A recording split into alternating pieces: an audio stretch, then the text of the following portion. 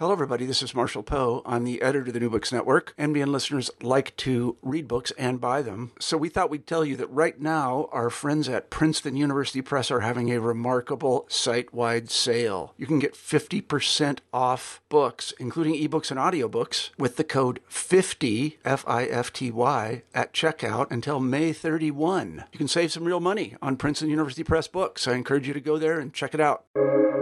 Welcome to the New Books Network. Hello, and welcome to the Science, Technology, and Society channel on the New Books Network. My name is John Trapphagen, and I'm the host of this podcast.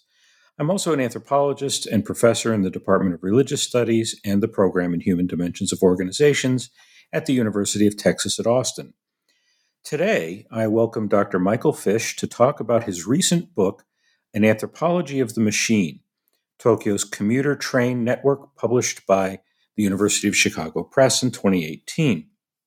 Professor Fish, thank you for joining me on the STS channel. I'm delighted to have the opportunity to talk about your interesting work on the Tokyo Train Network. Well, thank you for having me. This is a wonderful opportunity for me. Great.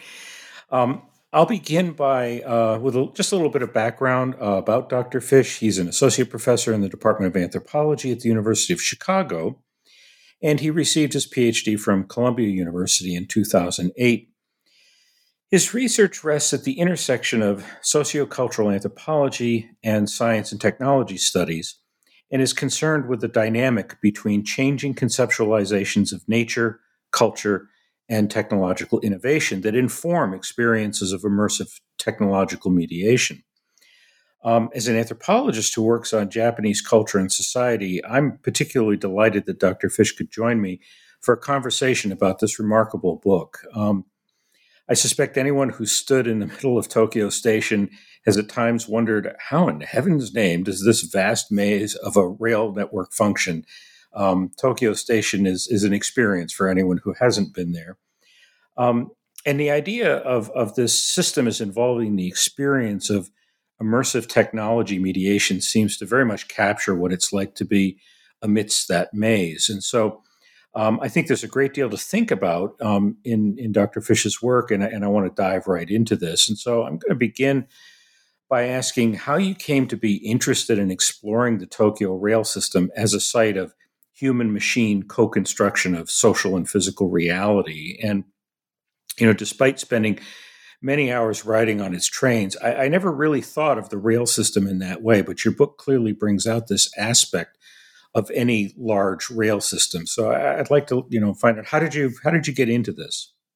So I have to say that I also, spending a lot of time in Tokyo, never really thought of the system as a potential site of analysis until I missed the train. And it was missing the train that actually made the system stand out for me to recognize the importance of the system within the city. It's sort of a background environment or infrastructure that's so much part of the environment that one just doesn't pay attention to it. So I was out one night in Shinjuku. I think it was a Saturday night, and I was out for a poetry word slam. And it went on too late, and I ended up missing the final train home, and I was in Higashi Kogane at the time. And so I ended up staying out all night and just walking around the station. And it's getting a hotel or something was too expensive, so I was a student at the time.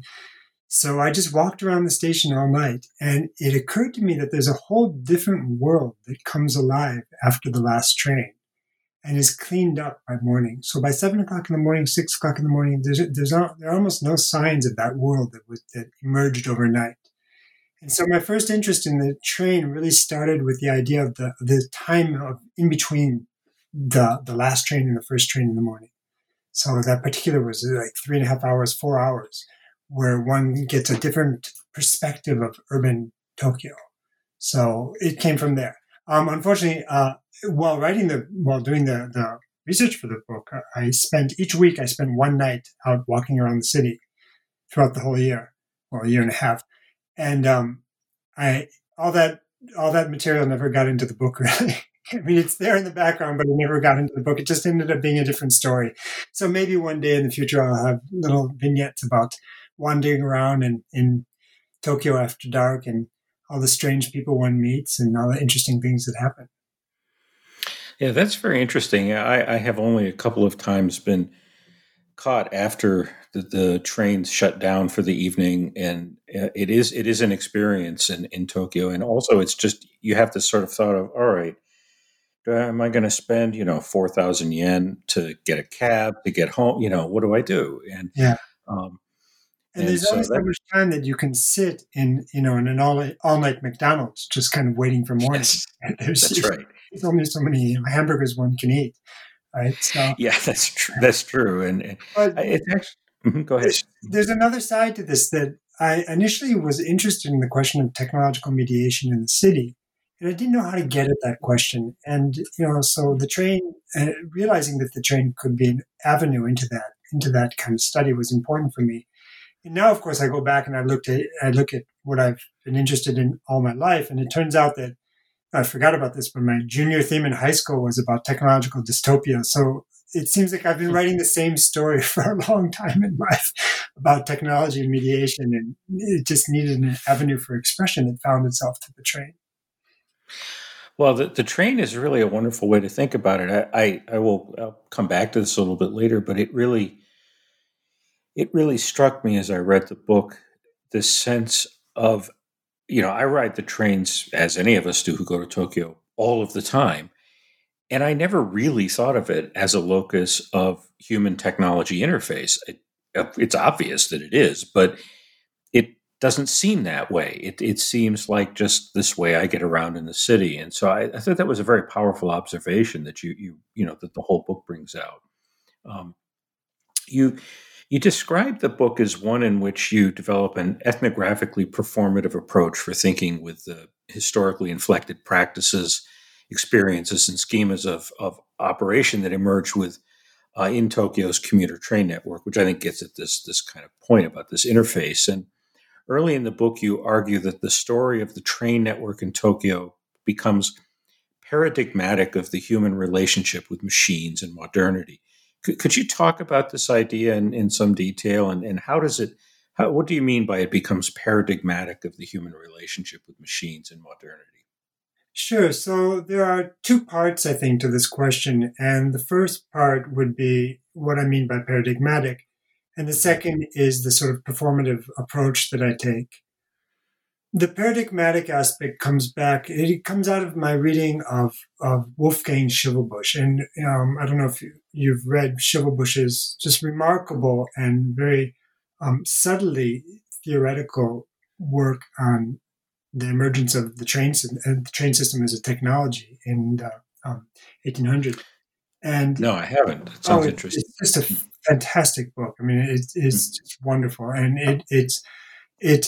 it follows the emergence of the system through all the kinds of contingencies, that the historical contingencies and different sort of technological innovations that allow this ensemble that we call the train to be produced. And Schimmelbusch, for him, this is a story that lends itself to understanding the emergence of what we recognize today as a kind of a modern condition of technology. And it's important because what Schimmelbusch is showing us in the story is that the train emerges as the first technological ensemble. And so it's a massive ensemble. It's not just tracks and the engines, it's all the architecture and all the infrastructure that's necessary around the train to support it. The roads had to be leveled in certain ways, mountains had to be moved, communities had to be built up in order to sustain it, and coal had to be produced in order to be brought in for the train. So it's not just a single apparatus, but a whole ensemble. And what he's showing us by this is that this is really the first technology that emerges not only as a tool, but as a total environment. And so it really becomes the first instantiation of a kind of technological immersion that we experience today in life with our use of technology. It's very hard for us to think about where would be a place on Earth that would be completely outside the technological, because everywhere we go, we're sort of immersed already in a kind of technological condition. And so Schimmelbusch gives us the first real sort of historical story of how this infrastructure emerges and the way in which the human relationships and the human body has to change. Human perception itself has to change in order to be able to accommodate, to be able to exist with this technology. He has wonderful parts where looking out the train window is so overwhelming because the technology is moving so fast. So we actually have to learn how to see the landscape differently. All sorts of things. We have to learn how to relate to people differently because of the technology, because of this new ensemble. So he really emphasizes that aspect for me. So it becomes paradigmatic of a modern condition. And so that's really where that idea comes from. So there are many stories that are told around the world about the emergence of train systems. And these stories tend to sort of repeat themselves, whether you go to India, whether it's in Japan, whether it's in Europe and America. The train brings with it a new experience of modernity, a new experience of technology that we call the modern experience of technological condition. So that's what I mean by the paradigmatic aspect of it.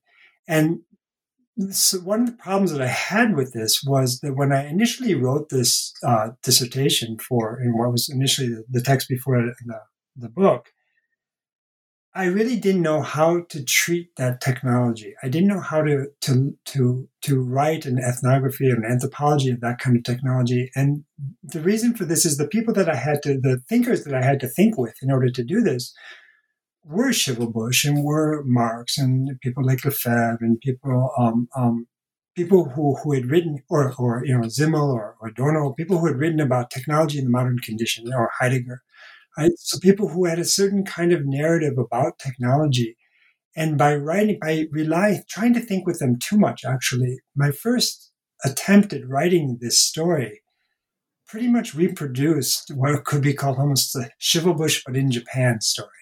And I felt that was very inadequate for the real experience. And so in the first iteration of this, my consideration of the technological, the traffic diagram that I used that really becomes the basis of the book, I wasn't able to think with that. I wasn't able to incorporate that into the story because the kind of technological narratives I had, or the theoretical apparatuses that I had for this, were really one of technology as really one of sort of an adversarial relationship to technology, or one where it's a celebratory relationship with technology. And so I had to find a way to move beyond those very modernist stories about human technological relationships in order to be able to accommodate the nuances of the actual system and the actual experience of riding the train. I think that's a really interesting point. I think that the point also about how the train forces us or caused us in some ways to reimagine our world is really interesting. I have often thought when I'm on subways how different it is to think about geographical space in a city where people travel by subway, because they never think in terms of distance. They think only in terms of time. How long does it take to get from station X to station Z? And it doesn't really matter where you go. It doesn't matter how many miles or kilometers it is. It doesn't matter what the route is. It's only time. And that's very different from the way we think about, well, like a city I live in Austin, where, well, we have a train, sort of, but basically everyone travels by car. And, you're thinking about the route. You think about time as well, but you think about the route. And of course, the amount of time can be really messed up because you get into a traffic jam or something. And so the technology leads to a very different way of interacting with the world, I think. Yeah. And in Tokyo, especially, I mean, if you're looking for a hotel or if you're looking for an apartment in Tokyo and you go into the realtor sites, there's always an option to choose. Well, the main option is usually to choose according to the station location. And so the whole city is sort of these points on the station, and you always work out from there. So you'll choose your hotel by which station you want to be closest to or where you want to arrive to. So it's always, everything is configured around stations. So it's in Tokyo, it's very, very, it's a really dominant infrastructure. Yes, that's very true. I think most North Americans probably don't grasp the extent to which that dominates the way people live their lives, unless maybe you're in New York or a few other cities that have really developed subway systems and mass transit systems. I'd like to turn to a theme that runs throughout the book that you refer to as finessing the interval, and you engagingly describe at one point in terms of the manner in which drivers of trains adjust to delays caused by events like packing cars to be vastly over capacity, and you cover that experience of being in Tokyo quite effectively, and so you developed this idea in relation to the indigenous concept of yoyu, which you translate as leeway. And as you explore this idea, it becomes clear that it has much broader implications for thinking about the importance of systematicity in the post-war era in Japan, and more generally in the continuously emerging intersection between humans and their machines that really characterize our world more generally. I found your work really challenges the idea, and you mentioned this a moment ago, about an inherent conflict between human and machine that I think is in some ways captured in this notion of finessing the interval that challenges that conflict. And so could you describe for our listeners what you mean by this phrase and its implications for understanding how humans and machines co-inhabit the world?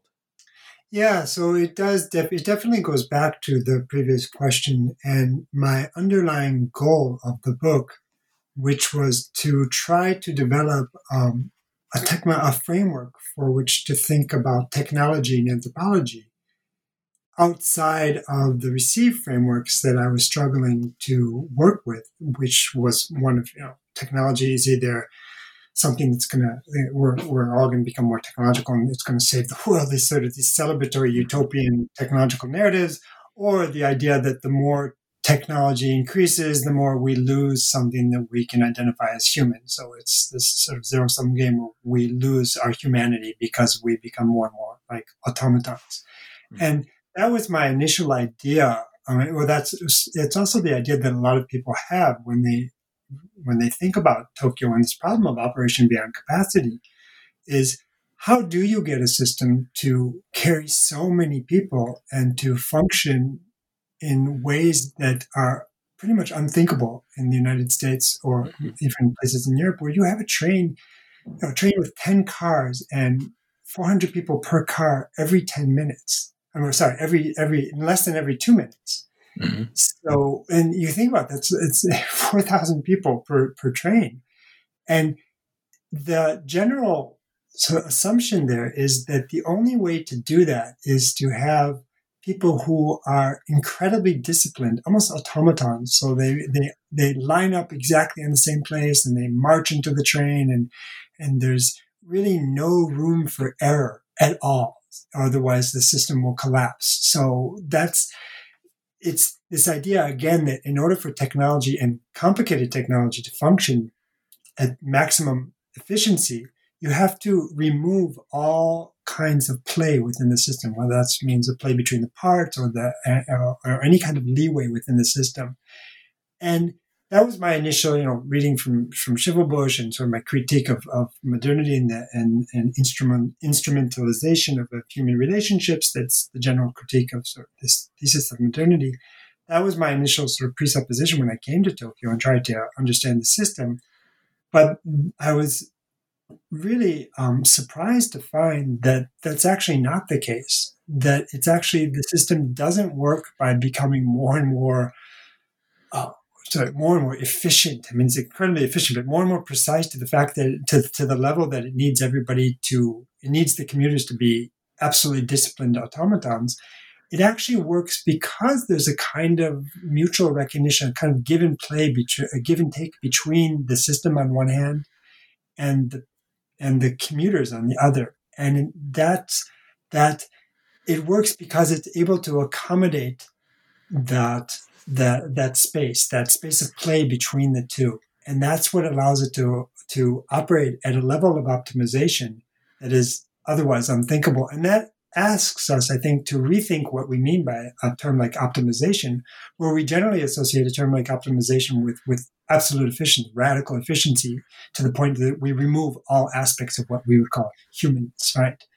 But here we have an example where we have an optimization that actually works by accounting for, by allowing for these unexpected aspects, for allowing a certain amount of play, a certain amount of leeway, a certain amount of what yoyu between the commuters and the system. And so what became really important for me to understand is that it's not the automatization of the commuters, but actually requires that the commuters pay really close attention to the system, and that the system pay really close attention to the commuters. So you have a kind of mutual attentiveness on the technology and its operators on one hand, and the commuters on the other. So that attentiveness is really almost at an embodied level where people sense, and this goes to a different part of the book, sense the rhythm of the system and are able to accommodate its rhythms in different ways. And the system also is able to accommodate the changes of the city. And this goes back to the larger question of technology and larger framework and the reconceptualization of technology that I was trying to do with the book, which is to think about a technology that the more complex the technology is, that means not the more efficient and less, not just efficient, but more determined, over-determined it is, but actually the more room it has for human interaction. And so this demands a different kind of treatment of technology, a different understanding of possibilities of technological development, where we get a technology that's not determining what we should do or pinning us into certain positions in life, but actually opening up different kinds of possibilities. Mm-hmm. So this was part of the attempt to rethink different ways of being with technology. But this goes back also to what you were saying, this idea that yoyu is this concept that proliferates. I mean, the whole point of the book is that each chapter gives you a different perspective on the gap, a different perspective on finessing the interval. So it's one thing in the first chapter, and by the last chapter, it's something else entirely. So you have different ways of different iterations of that gap, different iterations of what I'm calling yoyu throughout the whole book. There's kokoro no yoyu. There's the willingness to be open to the outside world, to be open to someone else, to have the leeway to accept something, to accept difference becomes a really important idea throughout the book too. Yeah, I think one of the things that comes through routinely as you read through the book, it just crops up in many places, is the sense in which people are, as you say, they're not just automatons moving through the system. They're engaging the system, and they're engaged by the system. And they also learn how to improvise as they work through it. They find interesting different ways to sort of work that system and find their way through it. Which is, I think, very different from this image of just these herds of people moving through.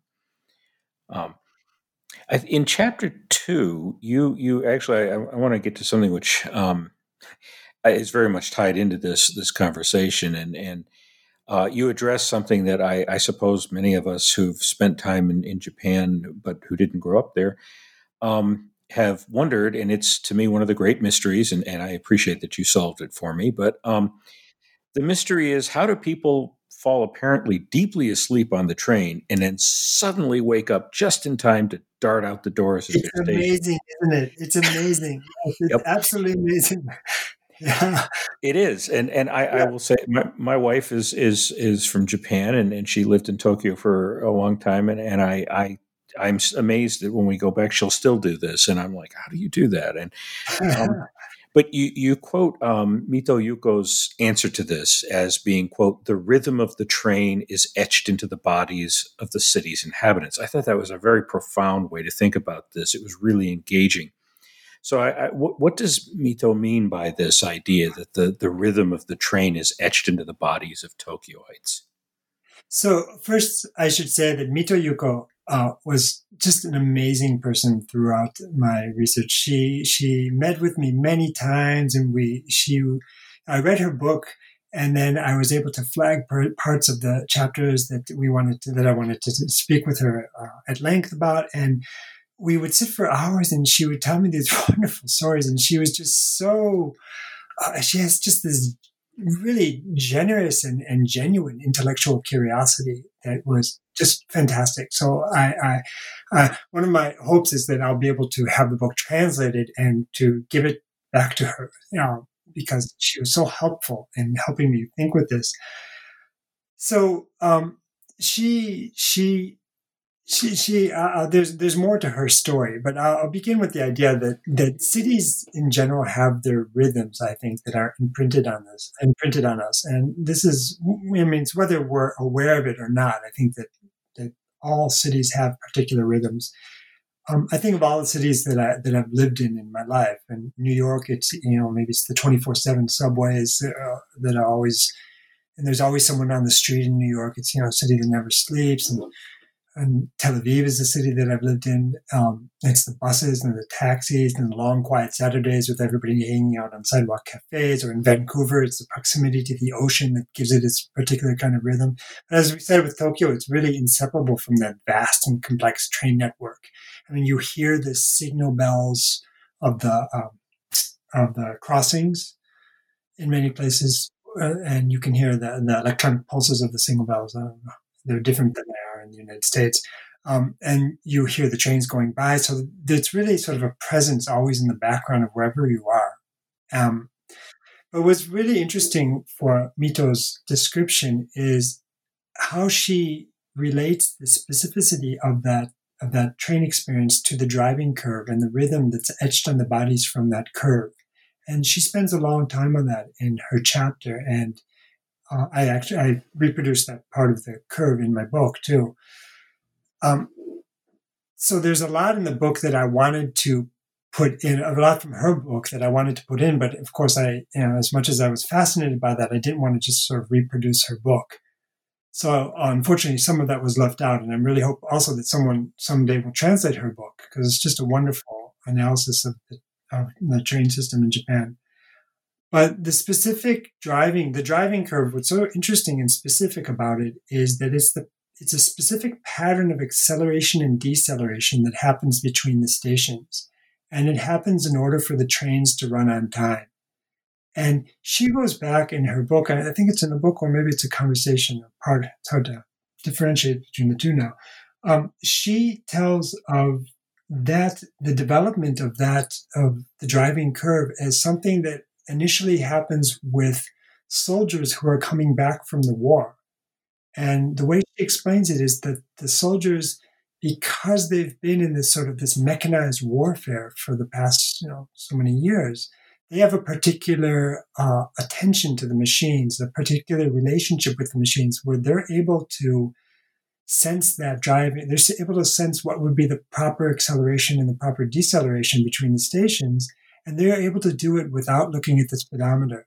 And it's that relationship initially of the driver to the system and the actual rhythm of the machine that allows for them to develop what she calls the driving curve, which is then reproduced on every line within the space of the stations, where we have a sort of revving of the motor as it accelerates out of the station, and then there's that long sort of cruising speed between, and then there's the motor slowing down as the machine brakes.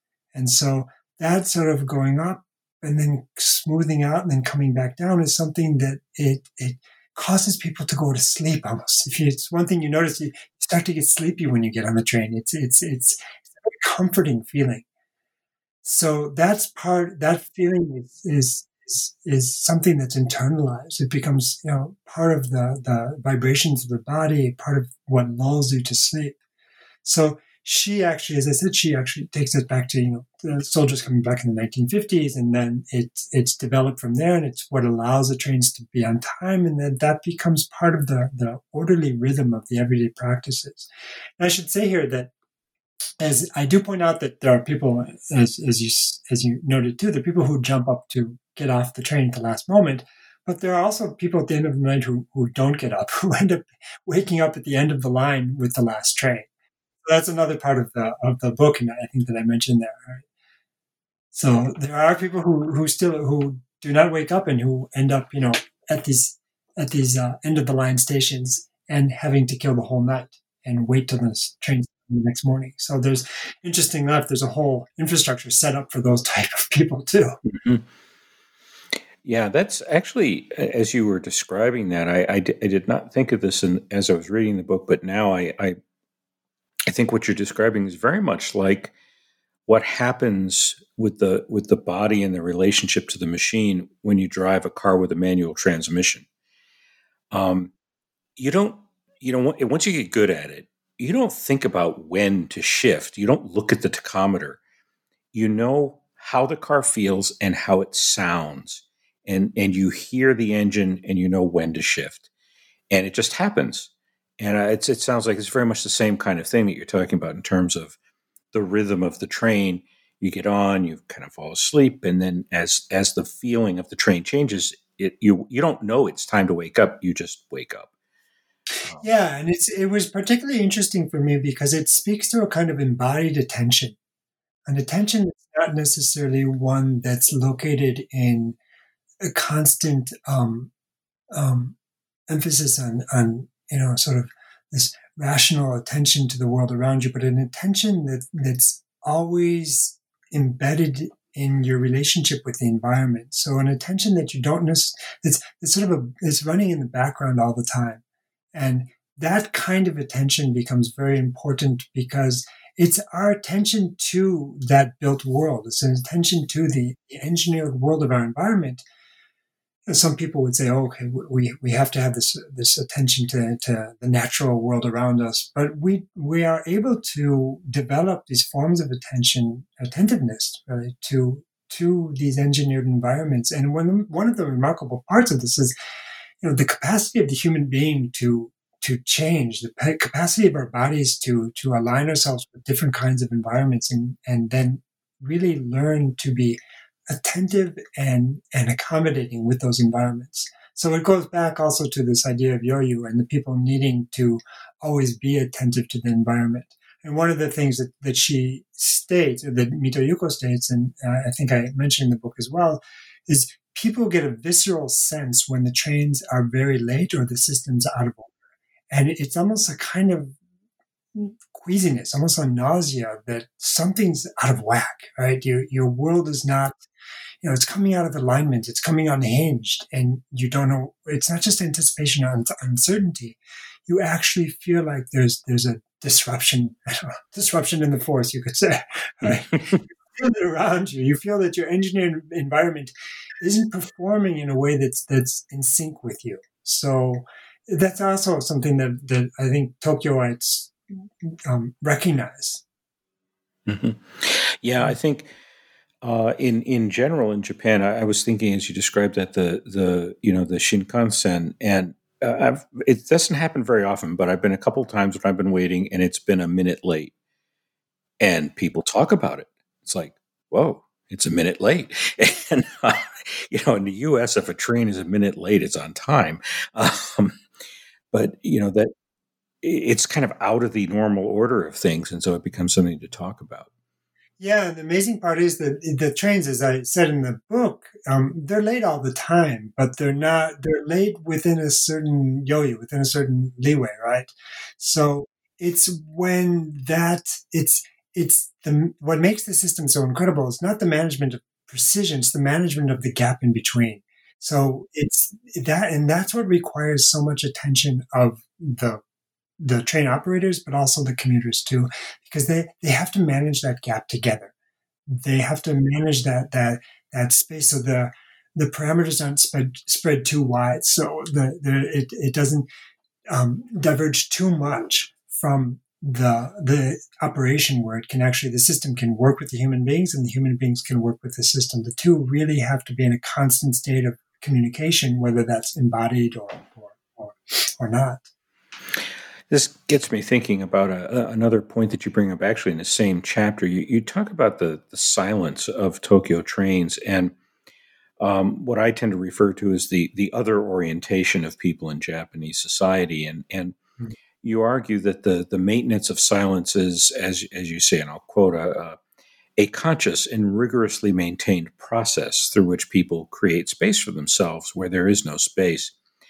I thought this was a really important point, not only in relation to understanding the behaviors on trains in Tokyo, but for me, I think it illuminates something that I've felt for a long time about Japan, that it is not the, stereotypically collectivist society that it often gets characterized as being. Rather, there's a kind of powerful other orientation in which people are concerned about the needs and expectations of the people around them.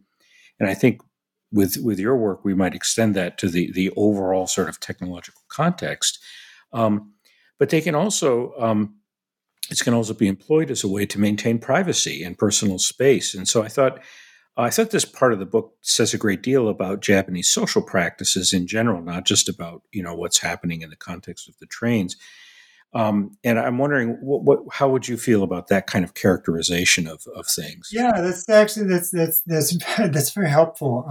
And it reminds me some of your work on autonomy. I think we have a shared interest on the question. But to go back to sort of the beginning here, I mean, it was one of the things that remained a remarkable impression for me from the very beginning. When I started the field work for this, my idea was that I was going to ride the train every morning. And I did this for many months. I woke up at a certain time. I rode the train every morning from the same station. And initially I thought I would, pick up conversation with specific people, and we would meet every day, and I would be able to develop these long sort of, narratives and life stories of the different writers. And that was how the book was going to go. But of course, when I lined up for the train and the dead silence, and that nobody would speak and nobody would speak to me. And we're lining up, and every morning I'd get on the train with the same people, and we'd be packed in. And when I did try to actually talk to people, I realized very quickly that I was making them very uncomfortable because I was the only person talking on the train. And so I had to quickly reconfigure my assumptions in the whole fieldwork project to think about, not that I need to talk to people, but actually to think about what does it mean that there's that this incredible silence on the train in the morning, on the packed trains, where people are just absolutely being your face is in somebody's back, and your head just feels crushed at some points, and you literally can't breathe. You can't take a full breath because your lungs are just being pressed from all sides around you. It's that level of congestion on the train. So the silence, I had to begin to really take seriously the silence on the train, rather than trying to get people to talk to me. And so that's where this idea really came from, that initial sort of research, that initial fieldwork experience. But if I had to rewrite the book, I think I would go back to if I can borrow from contemporary science fiction. I don't know if you've been watching The Expanse. I have not watched that. I need to. Yeah. So they have some wonderful ideas in The Expanse. It's one of my absolute all-time favorites. And I get a lot of my ideas from science fiction. Probably recognize as we go on. But there's this idea in The Expanse. I don't think it's well worked out in the series yet, but it's definitely in the books. It's the idea of the doctrine of the one ship. And it's this concept among the Belters in The Expanse. Those are people who are born in space and whose lives depend on the collective maintenance of their infrastructure. So people who can't take for granted the air that's around them, people who can't take for granted that they have water, people who recognize that every action that they do actually affects their infrastructure around them, and through that could affect others around them too. So there's this shared notion of we all live on on one ship with thousands of different parts that have to work together in order for this ship to not suffer catastrophic failure. So I think in the silence of the train is part of the understanding that people actually, if people were to begin to talk, if people were to begin to interact in ways that would make other people around them uncomfortable, that would undermine the capacity of the system to actually work. And so the silence of the train is really important for maintaining the operation beyond capacity, which is one of the central ideas of the book. And it's this notion of a kind of shared space, the notion of your actions being always related to reaction to actions of others. I mean, we can take this back to ideas that emerged in the United States with Buckminster Fuller's idea of spaceship Earth, where he was trying to get people to understand that we all live on a limited vessel, right? And we all have to interact because we share this space. And so this really is the doctrine of the one ship, and that one ship is Earth. we have to think about our treatment of each other. And we have to think about our treatment of this environment differently. But it goes in, it works from there, I think, to, and I think that you write about this too, a kind of misunderstanding, I think, that we have of the notions of autonomy and independence. And too often we think of autonomy in the United States, or I think a lot in Western, out of Western philosophy, we think of autonomy as equal to independence. That it's the right to do whatever you want as a sort of bounded subject who can march through the world according to your own reason and rationality and act on the world around you. And that's not exactly what I think was meant by autonomy in the way that's discussed in a lot of in the initial philosophers of Western civilization, where they're never talking about independence. They're always talking about autonomy, which is always comes back to the principle of relatedness. It always comes back to the fact that you are never acting alone. You are acting within a field in which the other people's actions are the conditions of possibilities for your own actions. And so your own potentials rest on the potentials of the other actors. So there's never a space of actual radical independence. There's only ever a space of autonomy. To think that we could be somehow independent is absolutely absurd. I mean, it's this perversion of an idea of autonomy, I think. And I think it's something that we miss a lot, and it's something that I think that we've missed a lot in recent political debates. And if you look at the way people are, I'll choose whether I want to wear a mask or not. I mean, that's just that's perverse independence. It's not autonomy. It's not a kind of responsible behavior. And I think that coming back to the idea of the silence of the train, I think there's a sort of an underlying recognition, and you're right, I wouldn't call it groupism, or it's not sort of this overdetermined collectivist idea. It's thinking society from a different premise, one that doesn't begin with the idea of an individual who's stuck in a state of nature and who overcomes the state of nature and founds society. It's thinking from the very fact that first we have an environment, and from that environment we have the emergence of people, and those people and their environment and the people with one another, that kind of fundamental relatedness, not of people, but of people as sort of emergent operations, that is crucial to the functioning and to the health of our society in general. So it's sort of a very long answer to it. I think it's actually really interesting, and I was thinking about, I have very rarely had a conversation on a train in Japan, but there are a couple of times, and the environment's very important when that does happen. I remember one very well. It was probably about 10:30 in the morning. So the trains have a lot fewer people on them at that time of day, and so it wasn't all that packed. And I was standing next to a young guy, and he's carrying what is obvious to me, a snare drum in a case. And since I'm a drummer, I looked at it and went, oh, snare drum. And I just kind of looked at him, and I just wasn't really thinking too much. And I just said, are you a drummer? And he goes, oh, yeah. And so we started chatting a little bit, and we had this really nice conversation about drumming. And it turned out we were actually going to the same music store. Oh, wow, that's fantastic. Yeah, and so we got off the train together. We walked in, and we couldn't find the music store, so we wound up wandering around together, and finally found it. And but that was a very, very kind of specific sort of context that allowed for that conversation. We had a common interest that I picked up on because I saw what he was carrying, and there weren't too many people on the train. If the train had had a lot of people on it, I doubt I would have said anything at all. And so the environment really changed the capacity to have a conversation. Yeah. And it's interesting because the trains at night are not like that at all. So the trains at night actually can be quite raucous. I mean, you have people swaying, you have the drunk, sometimes you have someone who's thrown up in a train car. I mean, it's a very different scene. You need to always be suspicious when a train pulls into a station and it's crowded except for one car is totally empty. You know that you should avoid that car too, that other people sort of exit because someone threw up or something. So the trains at night allow for a very different kind of condition. But you do have these meetings, at points outside, as you say, outside the rush hours, where that condition of silence is really, I'm not going to say mandatory, but understood as necessary for the operation the system. So it's very important for everybody to be able to keep the system running like that. Yeah. Well, if people start having long conversations, all of a sudden that potential for the leeway starts stretching, and then somebody doesn't get off when they need to get off, or something like that. Right.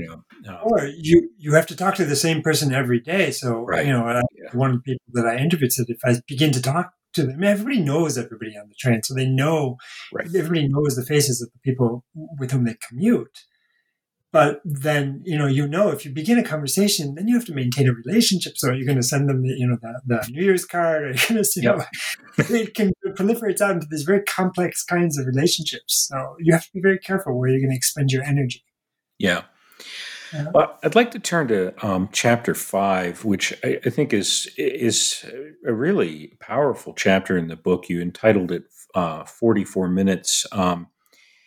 And you get into one of course, the more serious problems in a Japanese society in general, and certainly in relation to the train system, and it's the problem of suicide in the train system in Tokyo.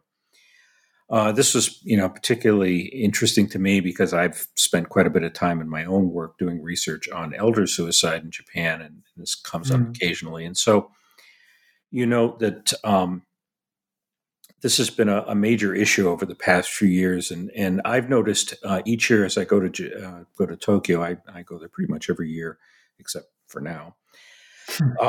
But I noticed that you see more and more stations that have barriers that have been constructed along the edge with automatic doors that open so that people can't get to the edge of the platform and they can't jump. And so I'd like to read a passage that you have in here that you develop in response to anthropologist Mary Douglas's concept of matter out of place. And I found this to be very powerful. And you say, a commuter suicide is not a transgression of symbolically constituted boundaries. When the commuter body impacts with the commuter train, the critical spacing between human and machine is dissolved. The result is nothing short of a systemic crisis for the collective, as the disorder of the event propagates outward from the body on the tracks to collapse the margin of indeterminacy of the specific train line and disrupt the margins of the indeterminacy for all intersecting train lines. I thought this was a very theoretically rich statement. It's drawing on a lot of ideas. I think the idea of indeterminacy is very powerful here in the way that it sort of cascades through the system. And I was wondering if you could unpack this idea a bit for our listeners. Yeah, so this goes back to, and I should start actually in saying that I struggled a lot with this chapter because I didn't know how to write it. I mean, it's such a difficult topic, the topic of suicide, and I didn't want to take this perspective of interviewing people who had lost someone, because I wasn't sure if the questions were, I didn't want to impose on what was obviously a traumatic experience, but how could it not be? And I didn't want to follow that kind of line of reasoning. And I did initially try to talk to JR about it. And, they gave me a perfunctory sort of answer about suicide and the kinds of mechanisms that they were developing to prevent it. But they obviously didn't want to talk about it at length either. And they specifically didn't want to talk about the impact that it had on drivers. The most I was told was that drivers, recently they developed, and this was a long time ago, so I think things have probably changed, but they had developed a hotline for drivers who had been driving in the time of suicide, so when someone jumped in front of the train. But before that, it was just common for drivers to be taken out to drink that evening by fellow drivers who would witness something similar. So there was a kind of camaraderie that drivers could rely on in cases like that. And apparently it just wasn't enough. So I think that, it's a topic that was difficult for me also because, the first time, as I said, I was going to ride the train every morning as part of my field work. And the first morning that I actually arrived in the station, there was the morning when someone jumped. So that was my introduction to the system. So it was really shocking. And I obviously, because it was my first morning, I was just taken aback. And it was the lack of reaction to the people around me that really threw me off. And then trying to get at it and try to understand how to understand this phenomenon was something that I really struggled with. So I pulled back and I looked at it through the framework that I tried to develop for the whole book, which is I'm really trying to the underlying conceptual ambition of the book is to develop the theory of technology, and that's so I mobilized this section toward that ambition. And what I'm trying to emphasize in the book, what I'm trying to arguing is I'm trying to argue against a kind of cyborg posthumanism, where we see a merging of human and machine, and that's sort of the flip side of the adversarial relationship, whereby the more machines progress, we get we lose something that we can call human. And the cyborg posthumanism is, well, we just at some point we merge with machines. And so it becomes impossible sort of to manage those boundaries of human machine, and we end up with a different kind of human reality, a different sort of techno-humanism, however you want to call it. But that's the other side of that argument. And that also, to me, it wasn't right. It didn't work with my understanding of the system. It didn't work with my experience. So I ended up drawing on someone like Gilbert Simondon, and I spend probably too much time in the beginning of the book trying to unpack aspects of his thinking, particularly this idea of technicity and understanding a technological experience from the level of collectiveness, from the quality of collectiveness that it enables. And so that was a very important concept for me.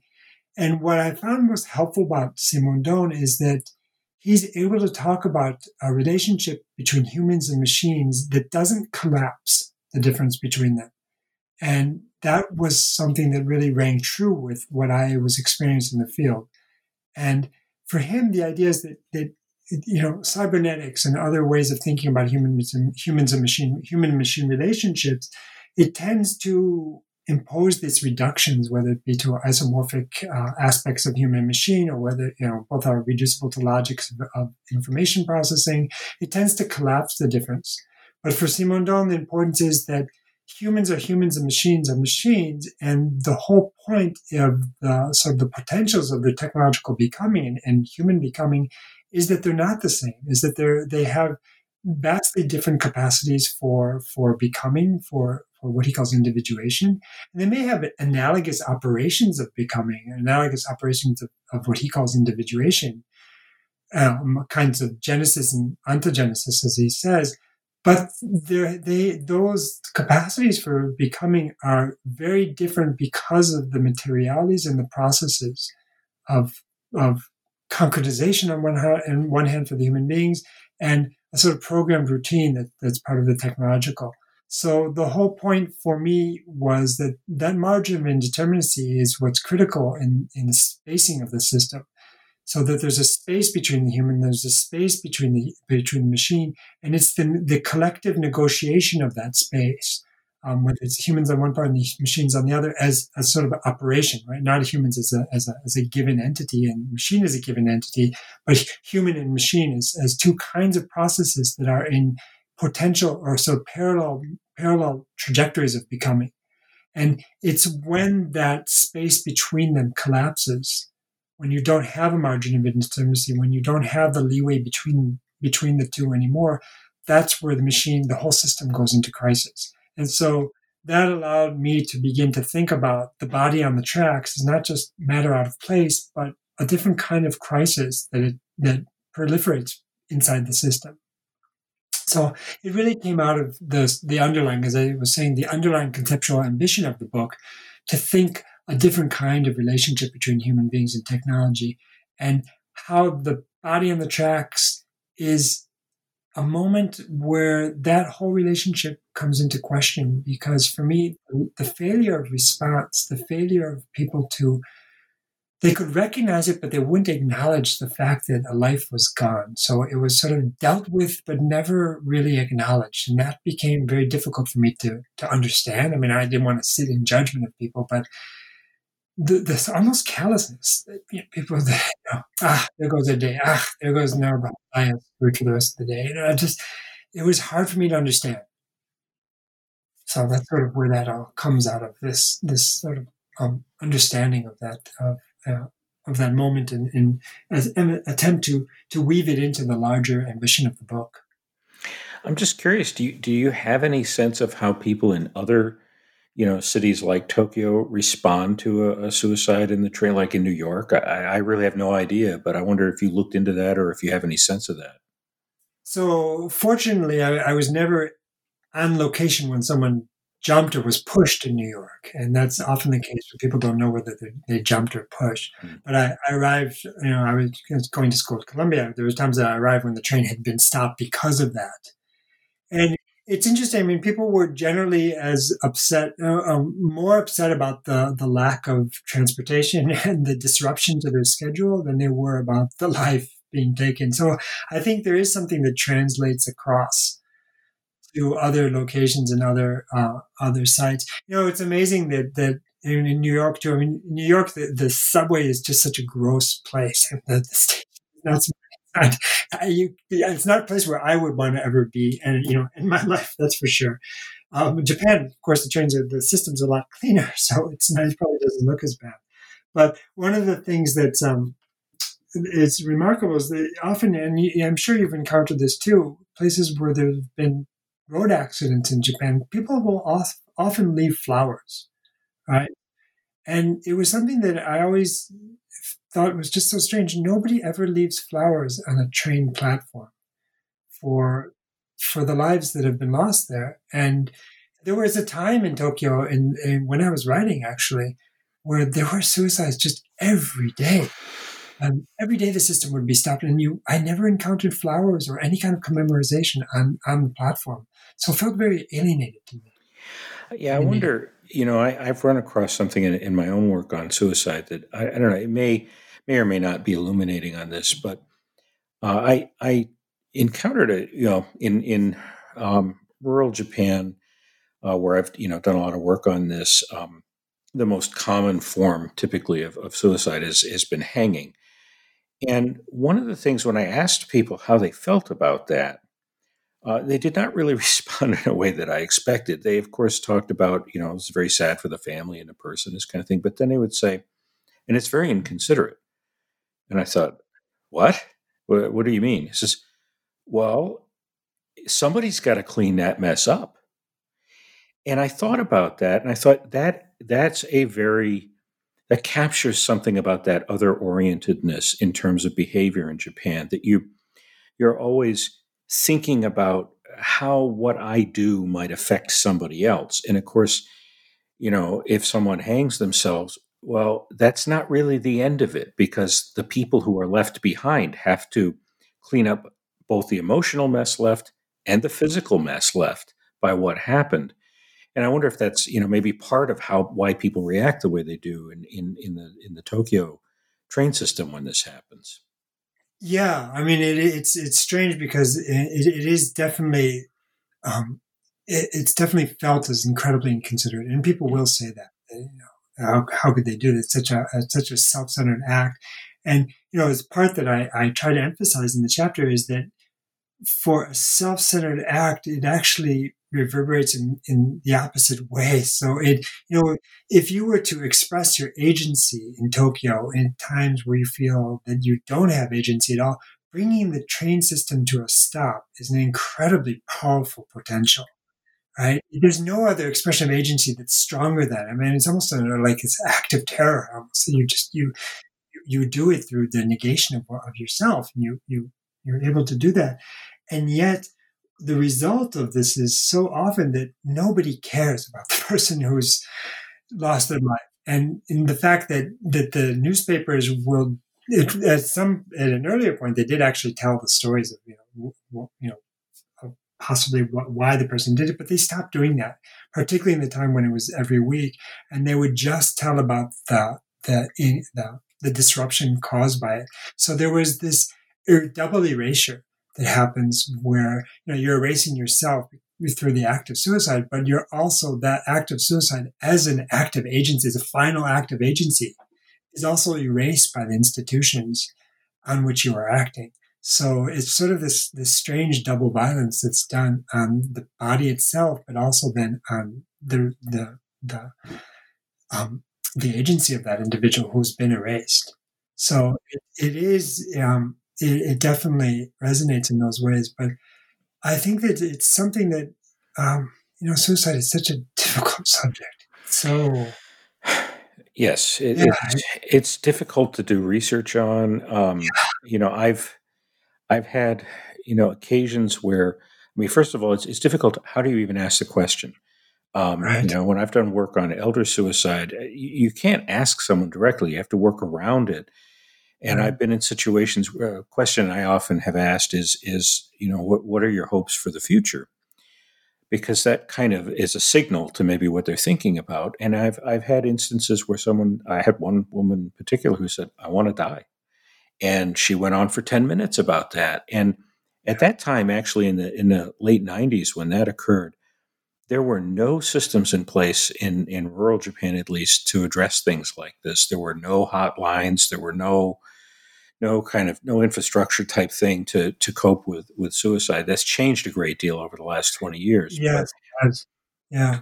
yeah, it's Yeah. much different now. But it was. No, go ahead. Yeah. Junko Kitanaka's work on Mhm.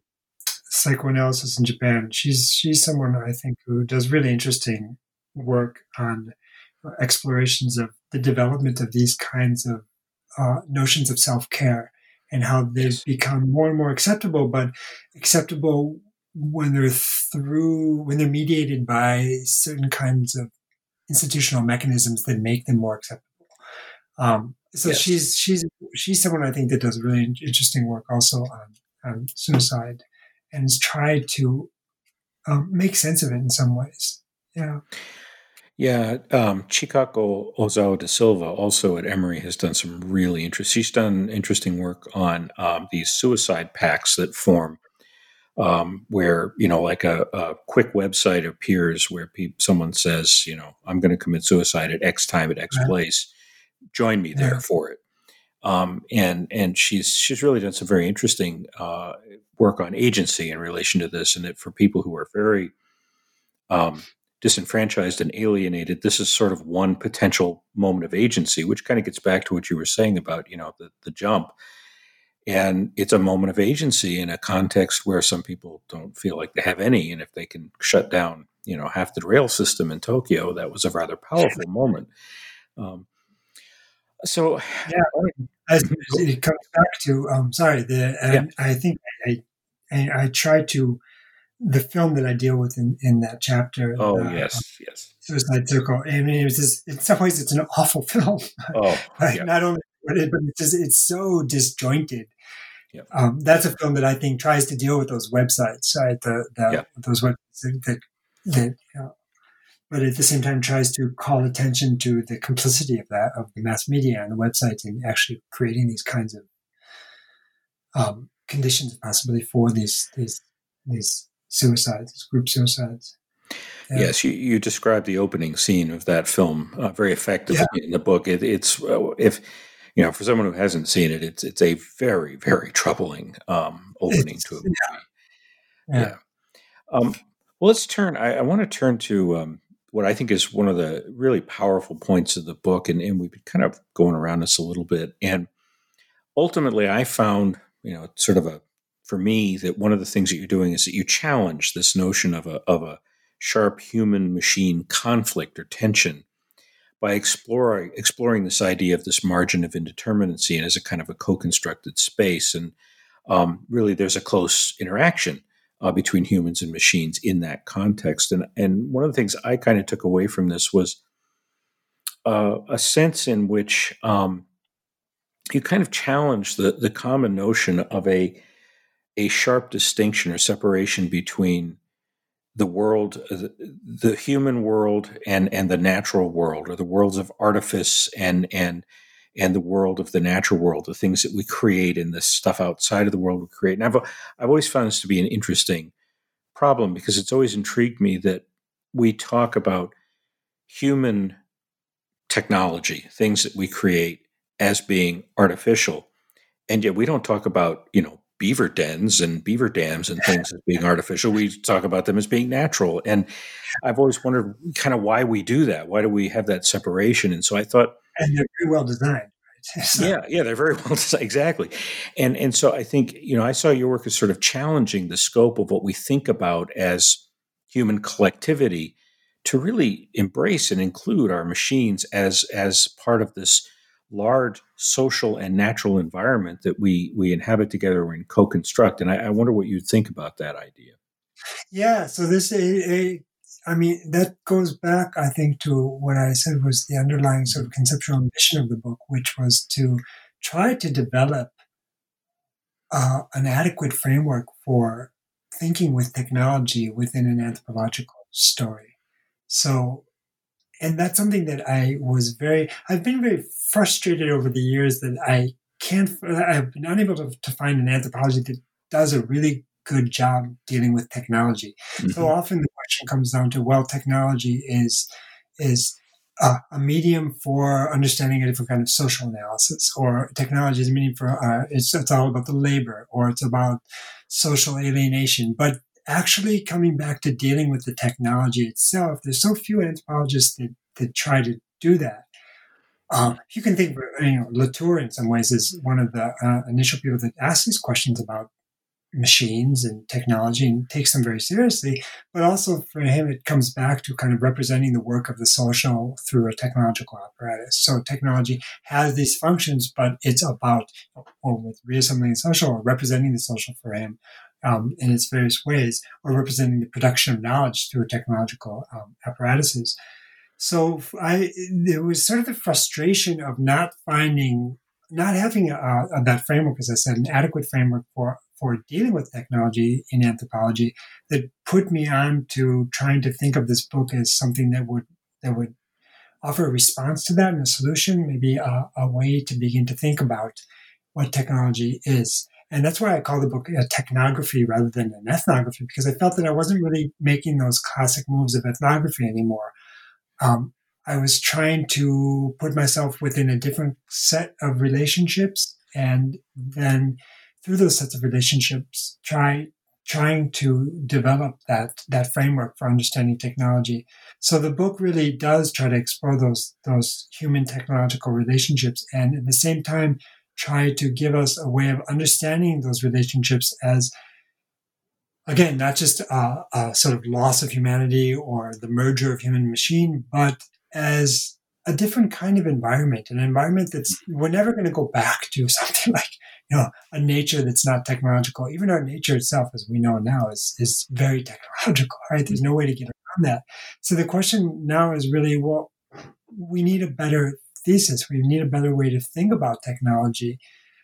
One that actually deals with technology as a very nuanced field, and that we can't talk about nuclear power plants and iPads and iPhones in the same sentence. We say they're both forms of technology, but they're very different. And we have to understand at a more nuanced level what those differences are and the kinds of collectivity that they enable. And so the book is a way to try to develop that term, technicity, which I use throughout, to think about technology from an anthropological perspective as a certain kind of quality of collective that's enabled through a relationship, through relations of technology, sort of this co-individuation of human technological individuals, you might say. Yeah, I thought also what comes through very powerfully in the book is the way this shaped the way that you went about approaching the field work. And this is actually something I've thought a lot about over the years. As I do my field work in the same general area that my advisor Keith Brown from Pitt has done his for since 1961, and his mode of transportation was the bicycle. And he rides a bicycle around, and that's how he would get from place to place. And he has always said that one of the things he really likes about the bicycle is he can stop easily and talk to people and have conversations, and that makes a lot of sense. Yeah. My mode of sort of locomotion was the automobile, because that's how people around me were moving around and how they do move around in the area where I do my research. And what has struck me is it leads to an extremely different way of thinking about the environment. For one thing, the space I move around in is quite a bit larger than where he can move around, but also the environment itself as I move in the car with the windows closed and I don't hear things the same way. It leads to a different approach to ethnography. And I thought this is, I think, a very important aspect of something we don't think enough about in anthropology is the way in which the technology, the sort of technoscape that we live in, affects the way that we collect data and do the field work. It really changes things. Yeah, no, that's completely where what I was trying to get at in the book is this idea. I think I borrow from Thomas Lamar in saying this, that, thinking that happens on the train is different from thinking that happens off the train. Right. And that was the whole idea of thinking with the train. So being within that immersive site, and that's also why I begin with Shivelbush, who puts us into that ensemble from its initial phase and says that this demands it brings forth a different kind of human being. Yeah. And different kind of social reality. So, and that allows for, once you start thinking of the train, you can start thinking of different forms of temporality that allow for different kinds of reading, that allow for different kinds of discussions, that allow for these kiosks, that allow for all the stuff around the train system. So it's a completely different set of possibilities that are opened up from thinking within the train. So that's what I would call thinking with the train, right? So thinking. But it's very true. I think once our fields of technological immersion radically inflect the kind of thinking that we're doing and the sorts of intellectual trajectories that we will take up in our work. And I think that anthropology actually is, I think the reason that we've seen a couple of really interesting books that take that into account, I'm thinking of Valerie Olson's book, Into the Extreme. It's wonderful. Yep. Yeah, I mean, her attention to the technological in that book is also just wonderful. So I think that people are taking that up now in a more serious way. I would love to think that I've informed the field, but I can't say that.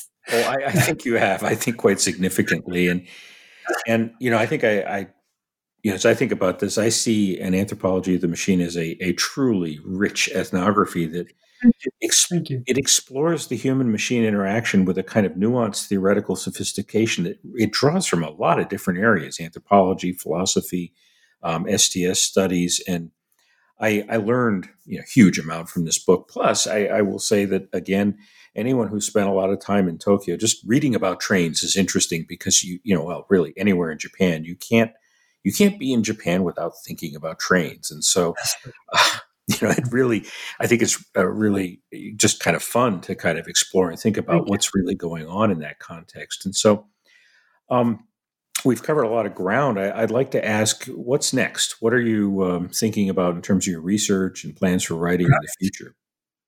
Right. So actually, I just received notice that my application for an NEH was successful. So we are headed to Japan next year, and we are going to be living in the Northeast in a small community. Well, living in Sendai, but working mostly. My wife and I do a lot of work together, of course, because we're bringing the kids. But she's also an anthropologist, and we have very similar sets of concerns, and so it's very helpful. So I'll be continuing work that I started on the question of experimental ecologies, and it's work that comes out of the effects of 3/11 and the questions around the relationship with technology that are born with that crisis and with those events. And I'm looking, I'm very fascinated by futures and technology of the future, but I'm also fascinated by technologies of the end and the way in which people prepare for the end. And for that's perhaps expressed in some ways in Japan by preparations for massive environmental crisis,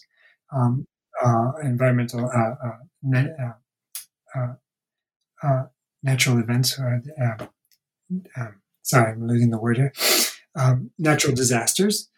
The way people prepare for natural disasters, and the way in which also people are trying to, after 3/11, in the first years that I went there, I saw a lot of experimentation where where groups were saying, listen, what we did, the post-war development, it doesn't work, and we've reached a natural sort of limit to how much we can push this environment towards industrialization, push it towards certain models of development. And it's time to rethink those models towards something that's different, that's not a rejection of technology, but mobilizing technology for different kinds of techno-natures, we could even say. So I'm fascinated by that kind of experimentation that's taking place, and looking at the experimentation, where it succeeds and where it fails at the same time, and how people are preparing for those sort of those end scenarios. Whether that's crisis, but also climate change, because a lot of what we see, for example, with building seawalls, and this is where a lot of my new work focuses on the building of seawalls in Northeast Japan. A lot of that sort of resilient infrastructure is an experiment or demonstration of infrastructure that I think is going to get adopted around the world as people prepare for climate change, to prepare for storm surges, for kinds of events that are completely unpredictable, because we are in a whole new level of climate that we don't have data about, because it's one that's emerging rapidly around us and changing. So this kind of complexity and emergence that we don't know how to build for, and the question of how do we build infrastructure, how do we build for futures when we don't quite know the environment that we're building for? How do we build for radical indeterminacy? So those are the questions that really come out in the new work.